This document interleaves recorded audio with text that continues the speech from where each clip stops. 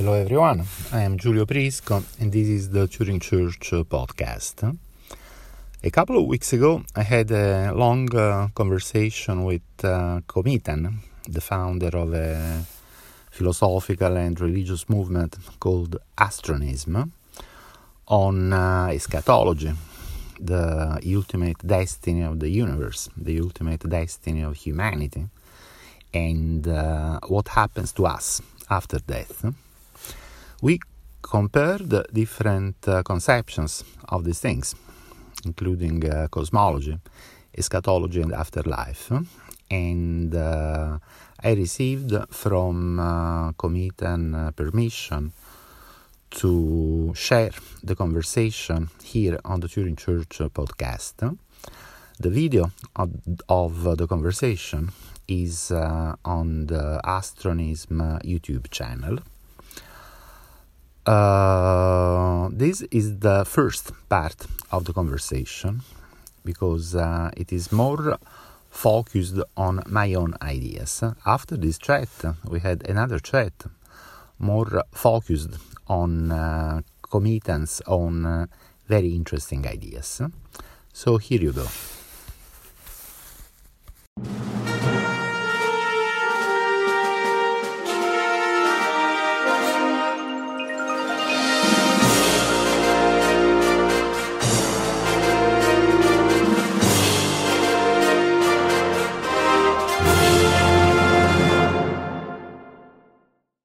Hello, everybody, and welcome to this brand new episode of A Conversation with Komitan. We're now on season 3, episode 9. So we're getting through this season quite quickly now.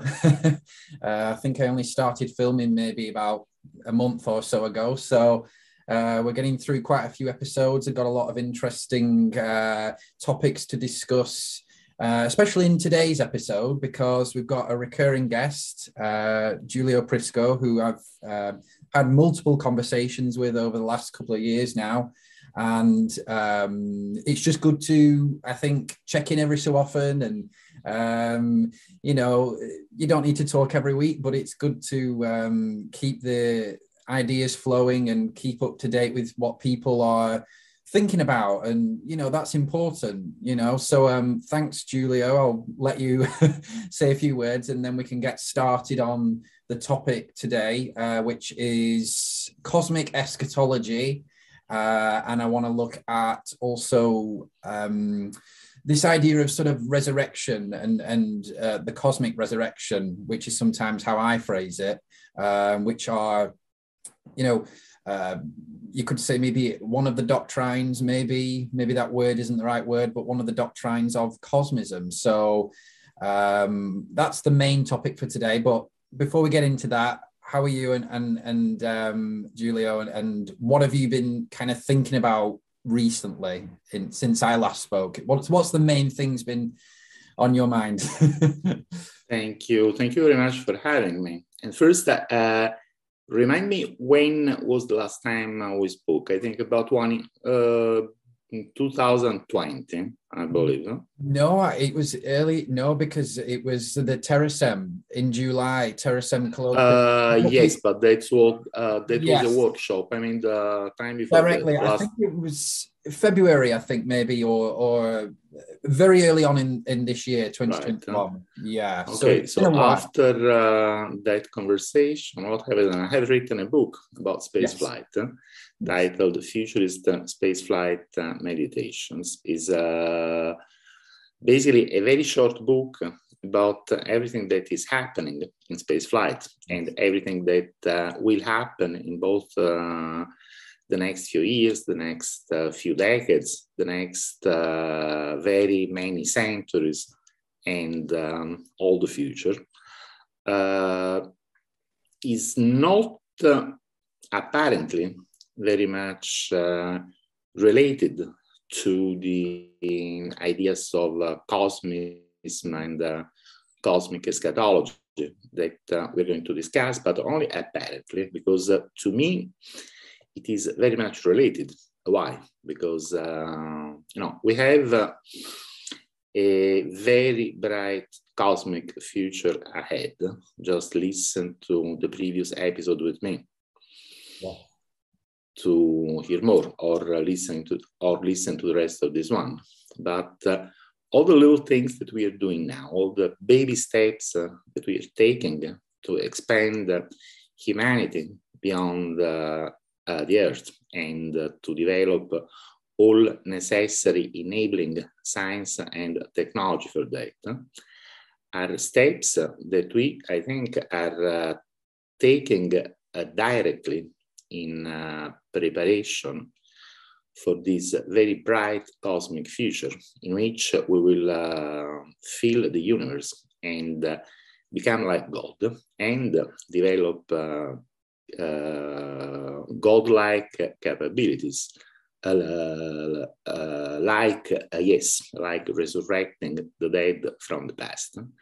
So I do see every space launch as a kind of a powerful ritual that reminds us of all that is going to come. That's going to be a wonderful thing. Yes, and I agree, and I think even just some of the smaller things, every event that we do, or every idea that is shared with someone else, I think even down to that even smaller level is even more of a, because I think that there is two kind of endeavors that are taking place. There's sort of the physical sort of exploration of space, which is what you've just referred to, but then there's this other side that we're both involved with, which is the sort of the trying to change people's mentalities and trying to kind of explore space philosophically and theologically, and there's two things going on here. There's two kinds of exploration. Yes. We could call them perhaps the interpenetration of inner space and outer space. Yes. And I'm more involved with the intellectual side, but these two things, of course, interact with one another. And for me, especially, space exploration is dependent.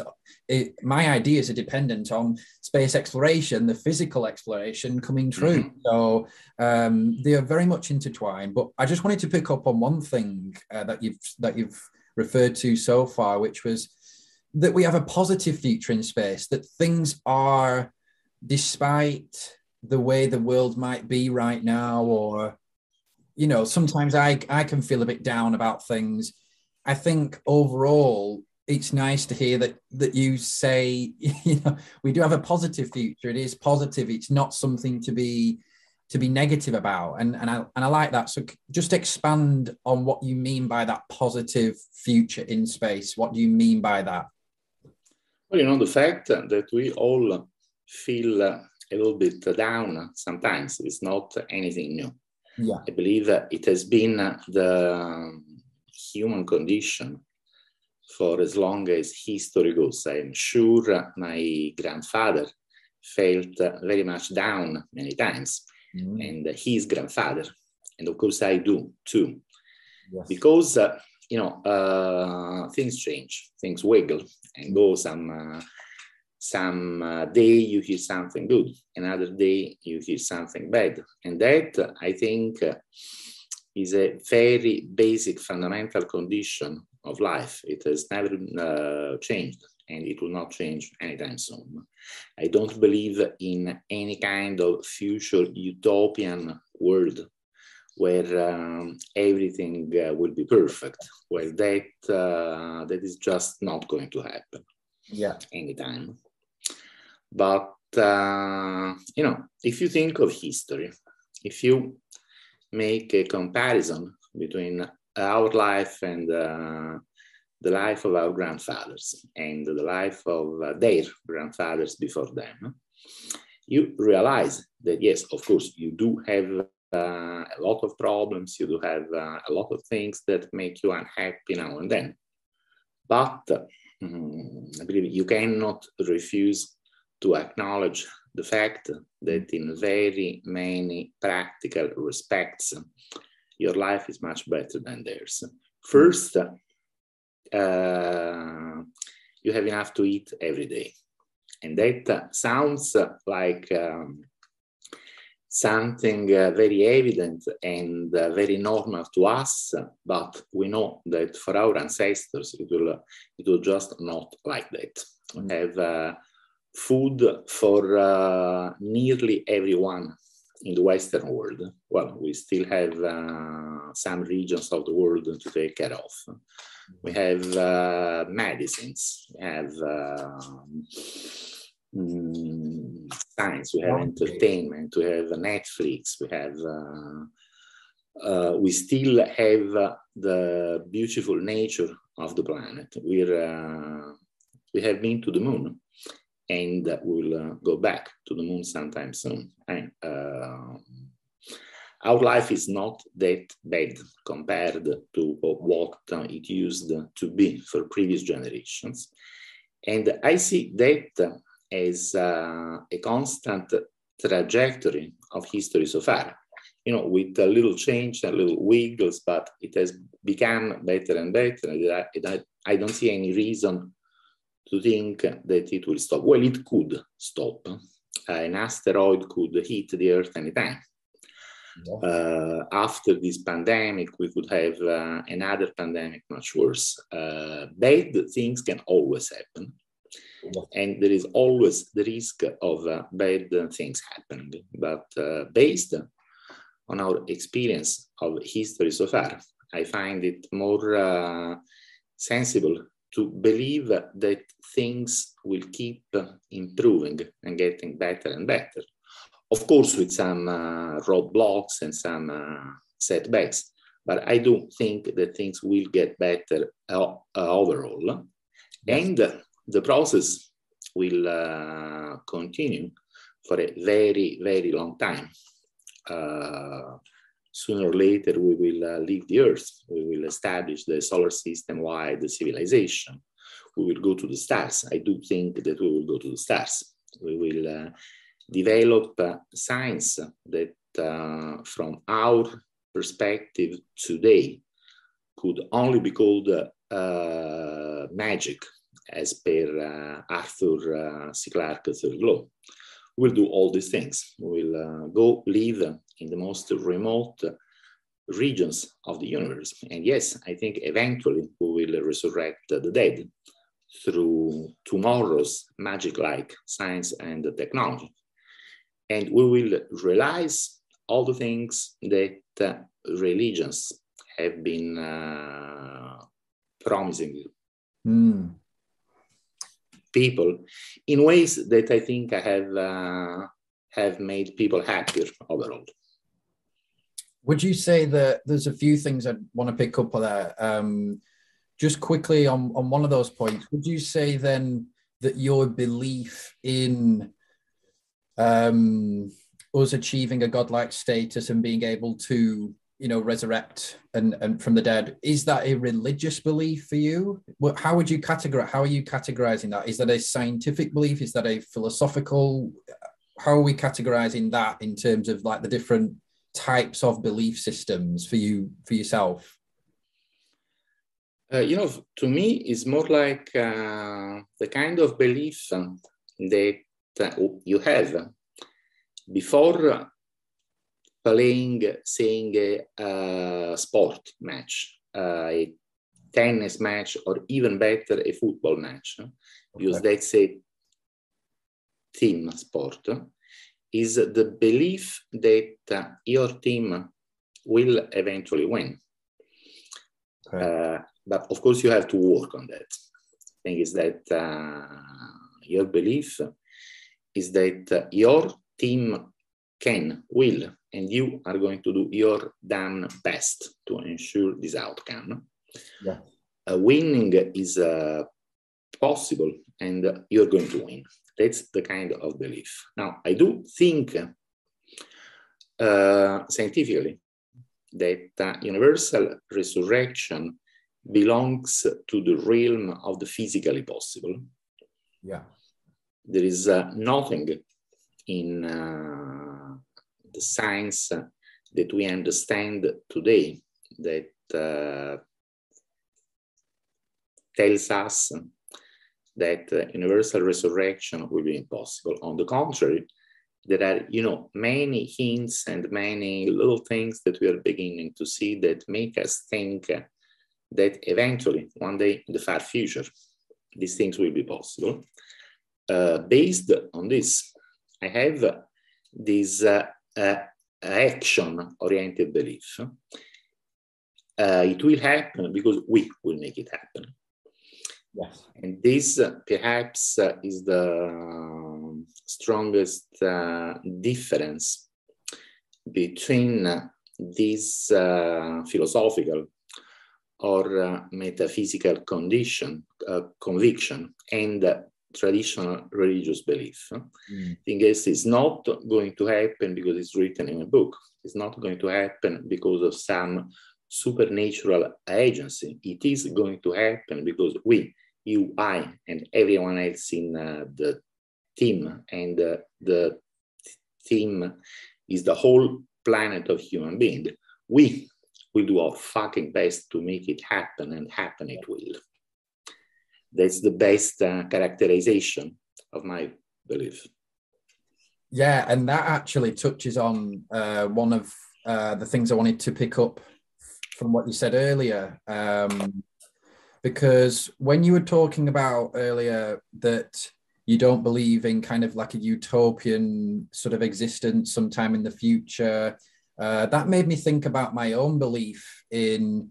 So I believe in the outer space, exploring outer space will bring about our salvation, to use a Christian or, Abrahamic kind of term and concept.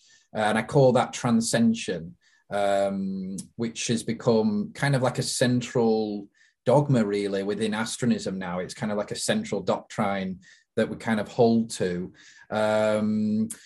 And one of the things I do say when I'm speaking about it is that people, as part of this endeavor, as part of this going up to the stars, achieving new heights, whether that be physical, intellectual, metaphysical, it will cause death, it will cause distress, it will cause destruction, possibly. It will cause all types of kinds of bad things, you could say, because any type of endeavor that is multifaceted across years and hundreds, centuries, centuries of years, is inevitably going to cause that. So I just, what I think sometimes is interesting to speak about is the idea that space exploration, it's dangerous, and it is going to cause human suffering.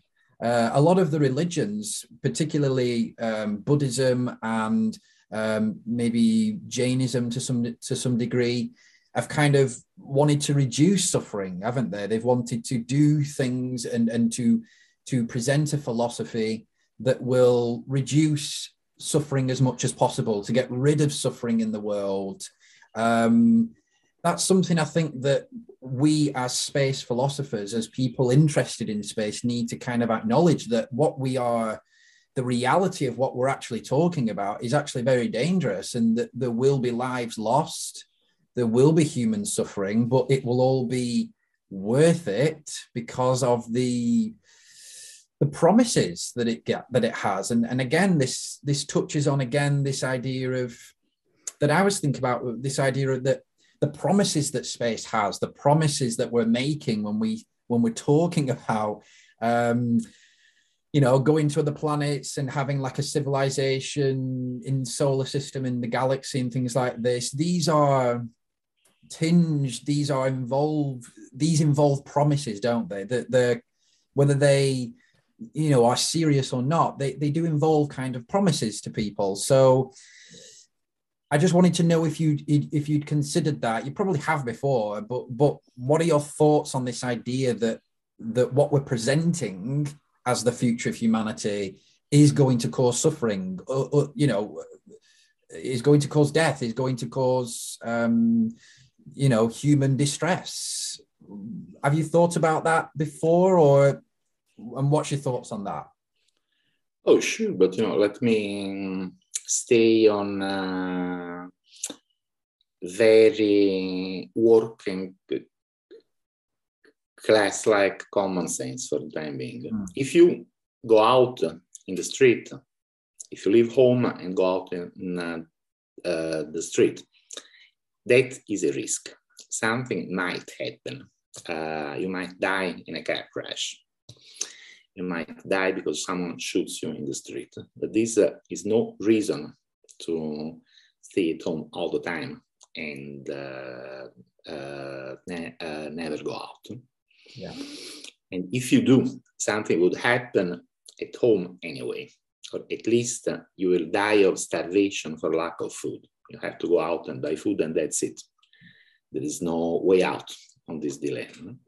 Now, I do very much believe in the possibility of reducing suffering as much as possible, but I don't think the concept of entirely eliminating suffering makes sense.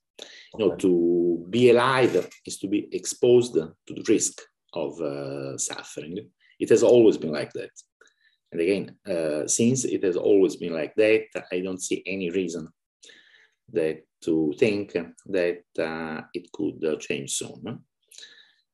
And of course, in the future that we are promising people in space, there's going to be suffering and there's going to be death. For example, assume that you have watched The Expanse. Yeah. Which I think is a surprisingly good science fiction show. I use The Expanse scenario to illustrate some features of an interplanetary civilization in my last book. In The Expanse, there are things like rogue terrorist factions that send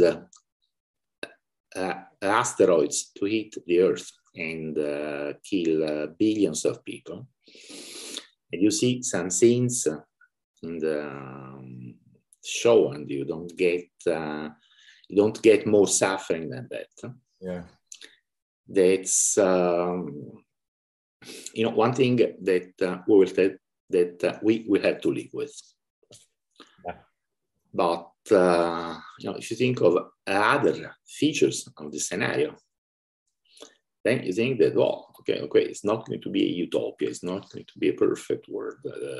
People are still going to suffer. Yeah. And people are still going to die. But it is a very interesting future. So I don't believe that we will ever entirely eliminate suffering, but I do think that things will get more and more interesting. And, to me, that is an important thing. To live an interesting life. It doesn't have to be a risk-free life, but it has to be an interesting life. If I have to choose between living without risk and living without anything interesting ever happen to me, I would choose risk. Yeah. And then, the other thing is that then I'm again making the same point that I was making a few minutes ago, that, to do something is exposing yourself to a risk and the possibility that something will go wrong and you will have to suffer. But this does not mean that if you do nothing, you will be risk-free. If you do nothing, you will have many other risks, including the risk of boredom, which I think is a very bad one. And an analogy that I make a lot in my last book is with the COVID-19 lockdown situation. When I see that some, between brackets, intellectuals want to relinquish space exploration until we have solved all the problems on this planet. to me, that doesn't make much sense. And I see it equivalent to a very long lockdown in a retirement home, where everyone tries to be happy and avoid as many risks as possible. But we have seen what really happened to people locked in retirement homes, and we don't want that to happen to us. So I'm very much against all these ideas to abandon or relinquish or slow down space flight and technological progress in general. On the contrary, I think we should accelerate. Yes. Yeah. And I think that this idea of these, and I've been thinking about this for a while, actually, the promises of outer space exploration. There's a lot of different voices in this area, I think. Some of them more, these promises that I'm talking about, some of them are more religious in nature, more spiritual, some of them are more practical, more, you could say, financial, for some billionaires who want to go out there and, mine and things like this. So there's those types of promises, but then bringing it on to the main sort of topic that I wanted to cover today was this idea of becoming a godlike, humanity becoming a godlike entity, a godlike species, and then, for example, achieving abilities to resurrect or any other type of sort of higher abilities. That's a promise, isn't it? That's a promise that is being made by whoever is espousing that belief. So what I suppose the question I have is, what is the validity of that? If we can just try to explain for people who maybe haven't come across, that type of idea before, what is the validity that we could even do that, could even resurrect people, or maybe why would we want to do that? Because it might seem, I've thought about this, it might seem, what's the word? It might seem obvious that we will want to resurrect people, but is it that obvious? I think as an astronaut, I think this is where my beliefs kind of diverge from cosmist, maybe in this regard. I don't really see that as being the ultimate goal, this idea of resurrection. I don't know what. Yeah. I think it is kind of obvious, because if you ask me, if I want to be resurrected sometimes in the future, as soon as it is physically possible, I would say yes.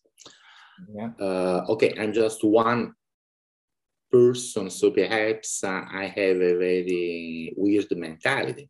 But no, I don't think so, because if you look at the history of the religions that promise some kind of resurrection, and those religions include Christianity and Judaism, of course, Islam, many tradition in Hinduism, and even many tradition in Buddhism, without mentioning all the several indigenous religions all over the world. These religions do promise resurrection, and they have won the faith of billions of people. And this simple historical fact seems to tell me that the idea of resurrection is something that people want. Now, without making it too cosmic and too eschatological, thing, so the far future of the universe is certainly going to be an interesting place. But perhaps that's not even the main reason why people would wish to be resurrected. The main reason is seeing again their loved ones who have departed. When you love someone and that person dies. In many cases, you are so paralyzed by grief that life doesn't seem worth living anymore. That's the case of many people. I say this is the case of the majority of people. This is certainly my own case. And if I didn't have this very deep conviction that death is not the end, honestly, I don't really see why I should continue to live. I think I would find a way to log off and just stop thinking about it. So yes, I think this is something that people want. And this is of course, this is the reason why we should do it.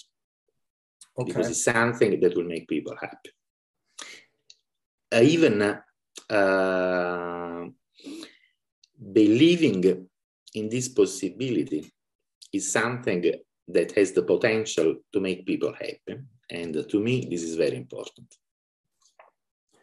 Yeah, and to some degree, I do acknowledge that. I do acknowledge that, you know, for thousands of years, people have believed in resurrections and have desired to see their loved ones again. I think I do acknowledge that could be a promise. It could be a significant reason as well why to go into outer space and to explore the stars. I do agree with that. But I also think that, I mean, if we want to get to what is the ultimate, I agree with you that it is something that's important, but whether it's something that is ultimate, I don't agree with that. But I'm not saying you're saying that, but I'm just thinking in my own mind here. I think that my ultimate goal, the ultimate thing that I would like for humanity is to actually escape this cosmic reality, to escape this limited existence here, this limited existence even in the universe, this because I believe that the cosmos is limited. I believe that there is a boundary to it, and that whatever exists beyond that is infinite, and that we are in this kind of bubble that is fundamentally it's began and it will end, and that we won't come back again. So I don't really believe in like reincarnation, for example, and that sort of cyclical understanding of time. I'm more kind of a linear kind of person in my thinking. So I think for me, the ultimate goal is to try to escape. It's what I call transcosmization, which is a long word, but it basically just is escaping the cosmic boundary. So the universe is expanding. I want to know what's beyond that universe. I want to know what's beyond that expansion. And hopefully one day, I want to see humanity get beyond that. Now, definitely resurrection could be, you know, a means of doing that, maybe. I don't know, maybe. No, I most certainly don't disagree with you on this point. Perhaps a difference in the terminology that we use is that when I say the universe, I mean all that exists. Right. Okay. Which I guess is much, infinitely, much more than what we can see at this moment with our senses and with more refined scientific instruments. I guess Shakespeare said it best. There are more things in heaven and earth. We don't know anything yet, and we don't really know what is out there.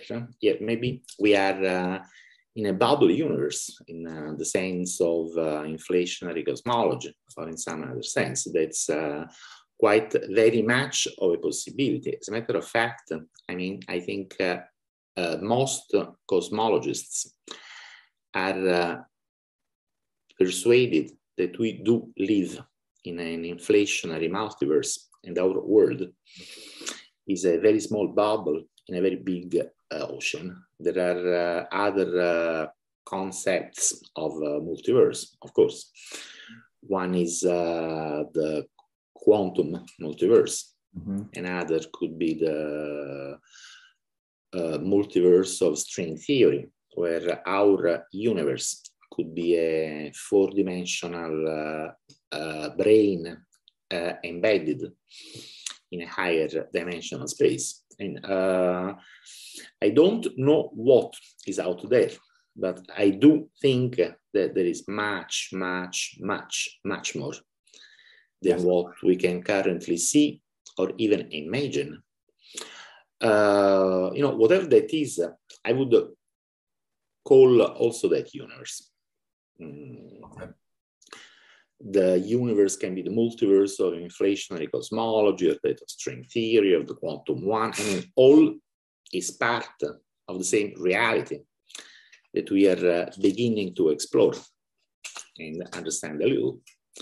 So that, yes, I think one of the ultimate goals of our civilization, and let's not forget other civilizations in the universe, is to transcend whatever limits there might be in our conception of reality and expand.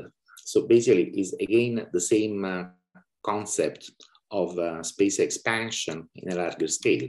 Now we move beyond the Earth and go to live on the planets. Then we'll go to the stars. Then maybe we'll find out that our universe is a pocket universe in a space with many more dimensions than 4, and then we will find a way to go out there and find what it is and all that. It is basically all the same thing. Now, when it comes to the ultimate significance of our life and the things that we are doing, I believe this is the point that you want to make. Why are we here for? There is this very good book written by Stephen Wolf. I think you met him at one of the TerraSem events. Have you interviewed him? I have, yes. Yeah, I hope to do again. Yeah. Right. And so this is a very small book, but is very clear in answering your questions. The idea is that, what we're doing, we want to expand, we want to outward. This is something that we do because we are encouraged by very powerful forces and principles that are implicit in how reality works. The evolution from matter to life, the evolution from life to mind, the evolution from simple minds to complex minds and to inconceivably complex minds is something that is happening. It's happening on this planet, and it must have happened on countless other planets. It's happening because it is foreseen by the very laws of fundamental nature that we are beginning to understand. These are laws that favor life over matter, favor more complexity over less complexity, and all that. And we are basically doing what we can, what we must, to help the universe become alive. Yes. And thinking in a way. Or if you want to use a religious terminology, we are doing the little things that we are doing to help not only to become godlike ourselves, but to help the universe to become godlike in an even higher sense. Yes. And here again of space enthusiasts who are saying the same thing. I could mention Frank White. It is the overview effect, and his other book, The Cosma Hypothesis, is talking of exactly that. We are thinking instruments of the universe in its quest to become alive, superconscious, and godlike. Now, this seems to require at least having as much information over reality as possible, including as much information as possible on whatever happened in the past. And I think you and I and everyone are also part of the information that the universe needs to know and remember. That's why the idea of universal resurrection goes hand in hand with these eschatological ideas that we are discussing, because it is a way to maximize the information available to whatever the universe will become.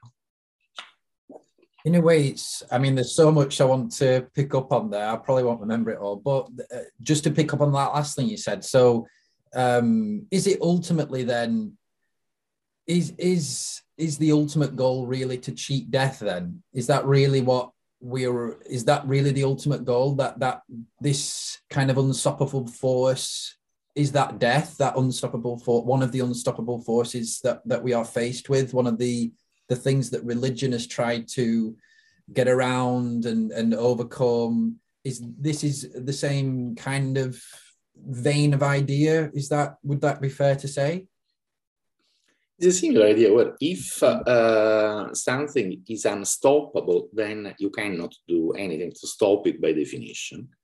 But that would seem to apply to the death of a person, to the heat death of the universe as well, to the death of a civilization, all that.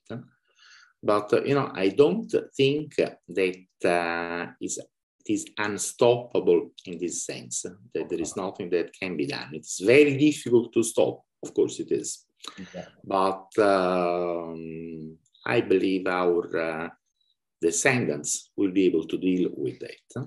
And if they don't, for example, because the Earth is hit by an asteroid next week, then there are countless of billions of other civilizations in the universe that have tried to do the same. And, in a big number, some of them are bound to succeed. Mm-hmm. And it all comes down to the concept of memory, I think. Yeah. Memory is fundamental to cognition. It is fundamental to intelligence. And all the memories of the past, all the information that has existed in the past, the possibility to remember that information, I think, is fundamental to whatever the universe will become. And here again, I think the universe wants us or someone else to achieve universal resurrection, because that is a way to maximize the available information at some future time. And I want to go back to just something you said earlier, which is something I've thought about for quite a long time, which is this idea of kind of like the carrot and the stick idea, where humanity, and also the idea of escaping as well, escaping this reality, the terrestrial reality of the Earth, by going into the solar system, escaping the realities of the solar system by going into the moving out into the galaxy, and this kind of like opening out of like boxes, getting out, you're sort of in a box, jumping into another box, right, jumping into another one. So could you say that the promises that I'm making, or that you're making, or that any other philosopher of space is making about space, are these false promises? If they're, if it's sort of like, well, we'll get to the cosmic resurrection once we've got to such and such a galaxy, or do you know? I think some skeptical people, maybe in the future, may think, well, how far do we have to go? How far do we have to escape ourselves, from Earth? How far do we have to go to get to this? What I call it transcension. Other people might call it something else. I've kind of thinking about that as well. And I don't want to be a person I don't want to be known as someone who's giving false promises. Do you know what I mean? But at the same time, the endeavor that is in front of us is a multifaceted, multi-layered endeavor that does look like a carrot and the stick idea, where humanity gets to the edge of the solar system, then we say, well, you need to go to the edge of the galaxy now. So what is the it kind of looks bad on people like us, from people who are skeptical about space, doesn't it? Do you not think? Or well, I have two different answers that come to my mind. Let's the first one is we escape from a box to find ourselves in another box. Then we escape from this other box to find ourselves in yet another box, and so on. Of course, there could be a limited number of boxes, of course, but I don't think so. What I do think is that the sequence of boxes from which you escape just to find yourself in a bigger box, that could go on forever. And there is nothing wrong with that. There is this British philosopher who was writing at the beginning of the 20th century called Samuel Alexander. He wrote a book called Space, Time and Dating, who had this concept of beings within beings, within more complex beings, and within more complex beings without end. Yeah. He built a whole cosmology based on that. I think something like that is very much how the universe works. We will expand, and we'll find something more. Then we will expand beyond that and find something more. Now, some specific thing that you can imagine and describe, like resurrection, doesn't have necessarily to happen only at the end of this infinite progression. It can happen much before, and then it can re-happen again in a more in an expanded version, and then in an expanded version, and so on. So that if this sketch of a cosmology makes any sense, then sometime in the far future, you could be resurrected to become something more, a new, bigger you. But then again, that new, bigger you could have his own death-like end, and then yet again could be resurrected again as a bigger you, and so on without end. Now, there is this book by Eric Steinhardt called Your Computational Afterlives, which has exactly this concept of multiple resurrection in bigger and bigger and bigger scapes. And then again, yes, it is, I don't know enough to say that this is what will happen, but I think this is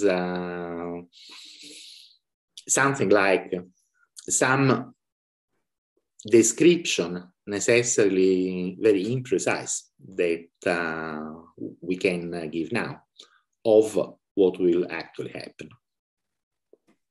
Did that make any sense? Yeah, it did. I'm just thinking aloud.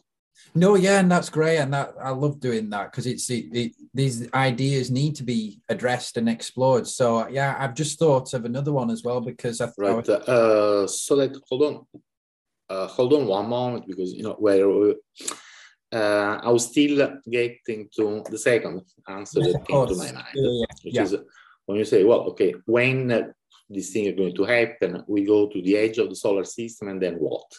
We fill all the galaxy, and then what? When will this universal resurrection happen? Well, I do think that some initial elementary form of resurrection could happen very soon as we master some of the required technologies. For example, there has been this TerraSem event actually a few days ago. Too bad that you couldn't come, but the video is online to watch.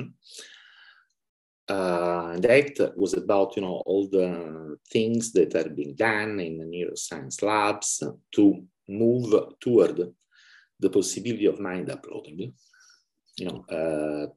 Transferring your entire self to a computational substrate, which is different from a biological brain, and perhaps much more robust and much more able to withstand extreme conditions.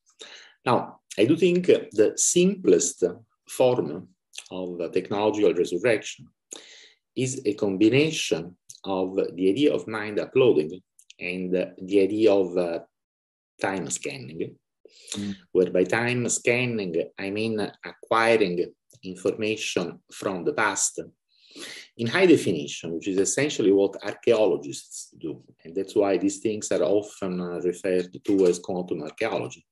But of course, I'm talking of really high definition information. There is a very good science fictional example, which is the novel The Light of Other Days by Arthur C. Clarke and Stephen Baxter. Or there are all these ideas now that quantum entangled systems are really connected by wormhole-like structure, able to access information from other regions of space and time. And basically that every pixel of space-time is connected to every other pixel of space-time through channels that future technology will be able to access. And so if you put together the possibility to acquire very detailed information from my own brain right here and now, and the possibility to upload this information to a new brain, which could be a robotic brain running on a quantum computer or whatever you like. And now, lo and behold, you do have technological resurrection. And this simple form of technological resurrection could be achieved on a cosmic scale relatively soon. What does that mean? Not next week or next year, but perhaps in a few thousands of years, we will be able to do that. So we will find ourselves alive again in a very interesting universe which will not be a utopia, because we will have our own problems and we will have our own reasons for unhappiness. And those will be reasons that perhaps we could not even imagine now.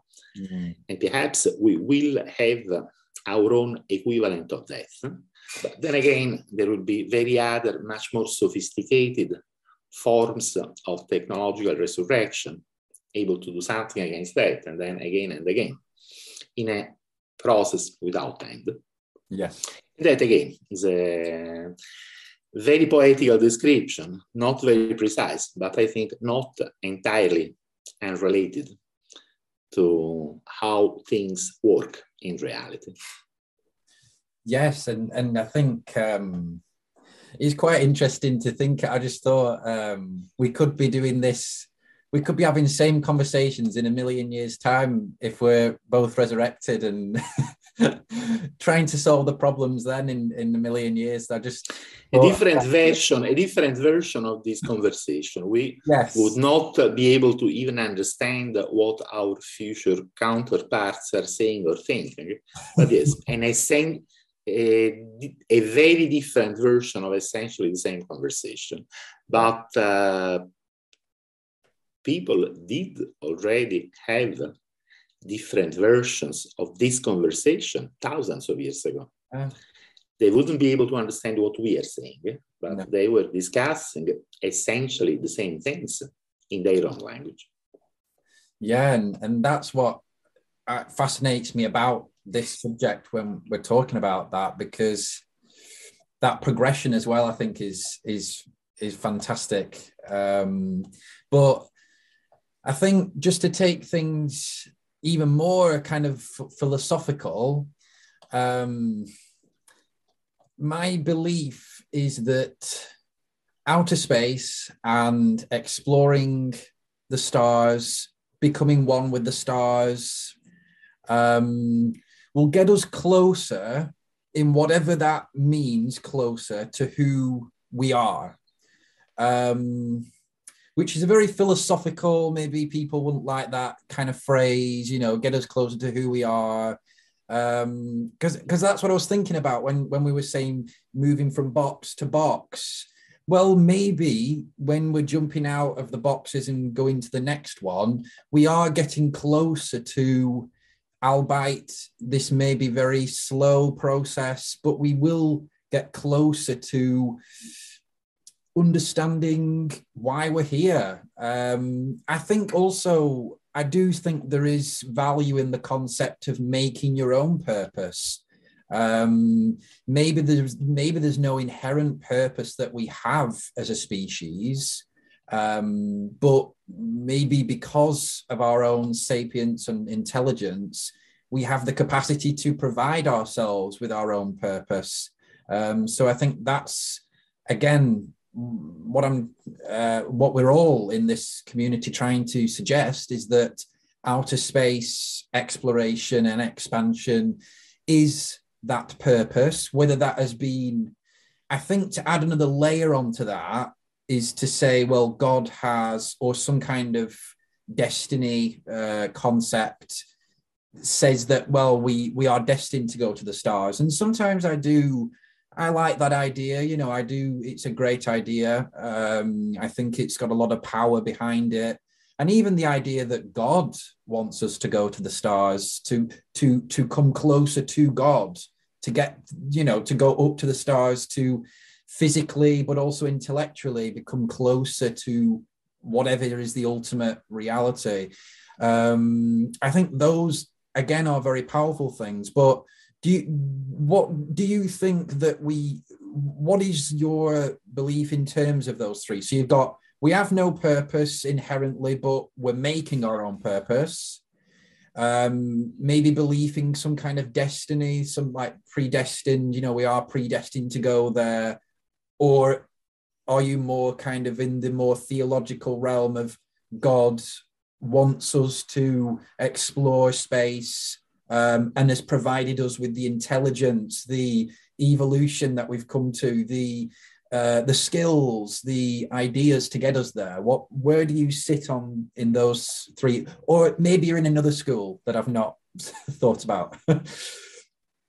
I'm sort of horizontally in all these schools. All of them. Because giving a precise answer to that, I think, means adopting a particular definition of who is answering the question. Yeah. So if I think of myself as just a physical system, a biological physical system who is alive, then going back to what we're discussing, I think that my purpose mandated by the way nature works is to expand life and consciousness as far as possible, because I think this is our ultimate destiny. Mm-hmm. This is what we are here for. Yeah. If I think of myself like me, I mean, I have many other purposes, of course, like eating the wonderful dinner that I think my wife is preparing for me. That's why, unfortunately, I have to leave in about 10 minutes. Yeah. But this is most certainly a purpose. I have many practical purposes in my life, and so does everyone. Yeah. And in some sense, yes, we do make our own purpose and our own meaning. But if I now forget about the practical reality of my condition and life and go back to the more philosophical considerations, then I would restart with some philosophical statements about the purpose of the universe and so on. All these things are all in my mind at the same time, and I think they are all in yours. You are also thinking about what you're going to eat for dinner tonight, besides cosmology and eschatology.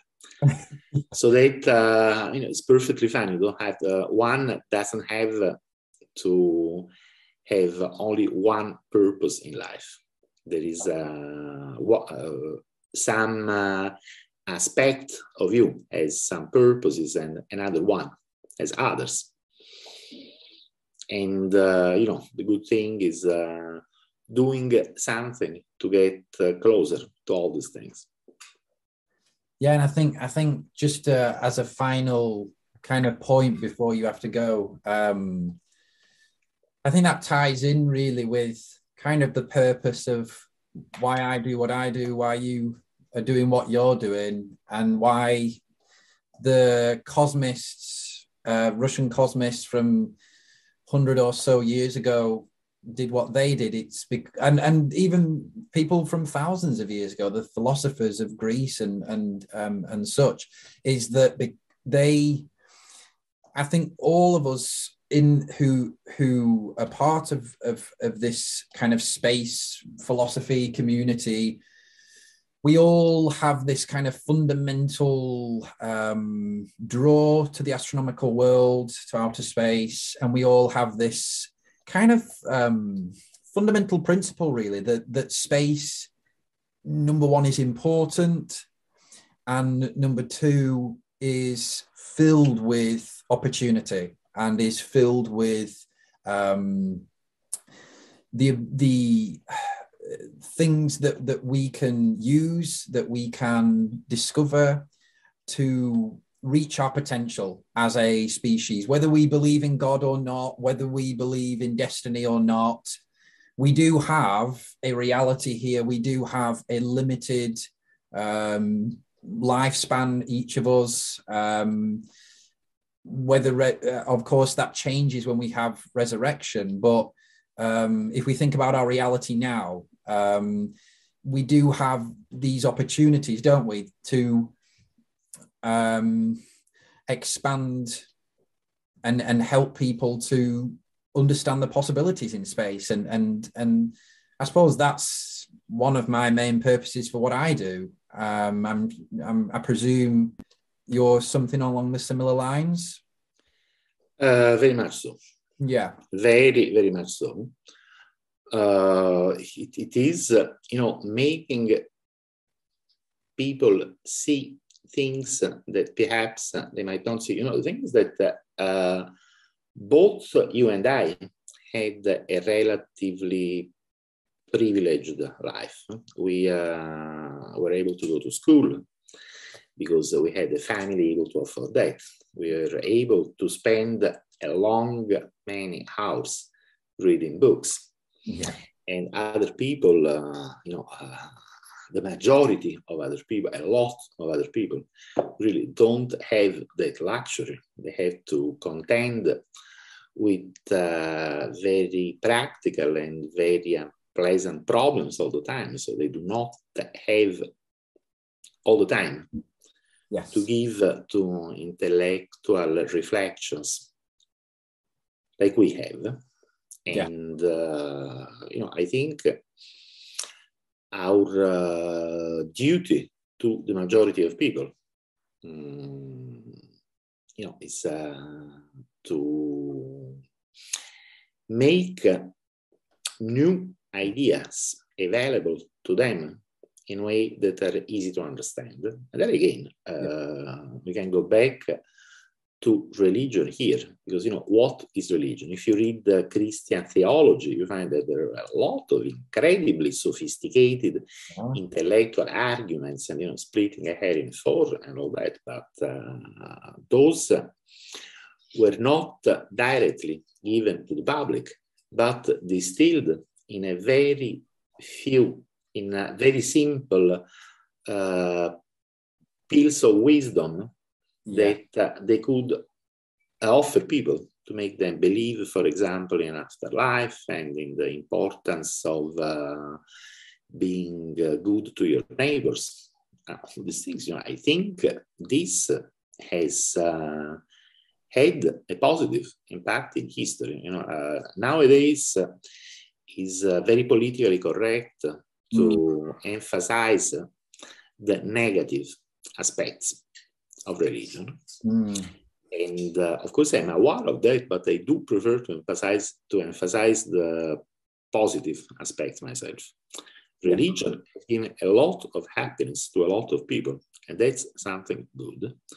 And I hope that my ideas, which are very abstract, eschatological, imprecise, all that you want, but I hope that my ideas can give happiness to people, and I'm willing to do my best to present my ideas in a simple way that is also conducive to personal happiness on the one hand, and on the other hand, to working in reality to transform all these ideas into reality. And that's, for example, what we are doing with space exploration and scientific development. Yeah.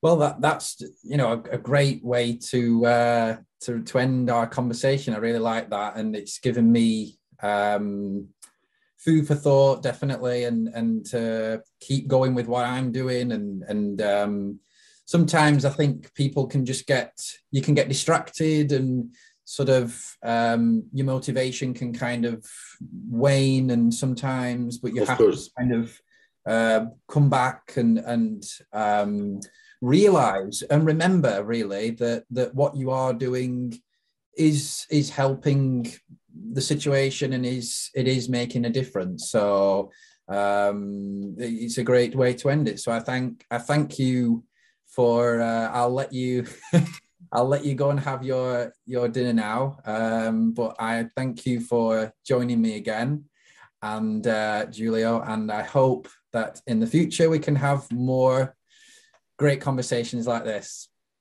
Thank you very much for having me, and here is hoping to do the same. Brilliant. Thanks, and thanks everyone for listening as well. and I'll see you in the next episode of A Conversation with Komi-san. Bye, everybody.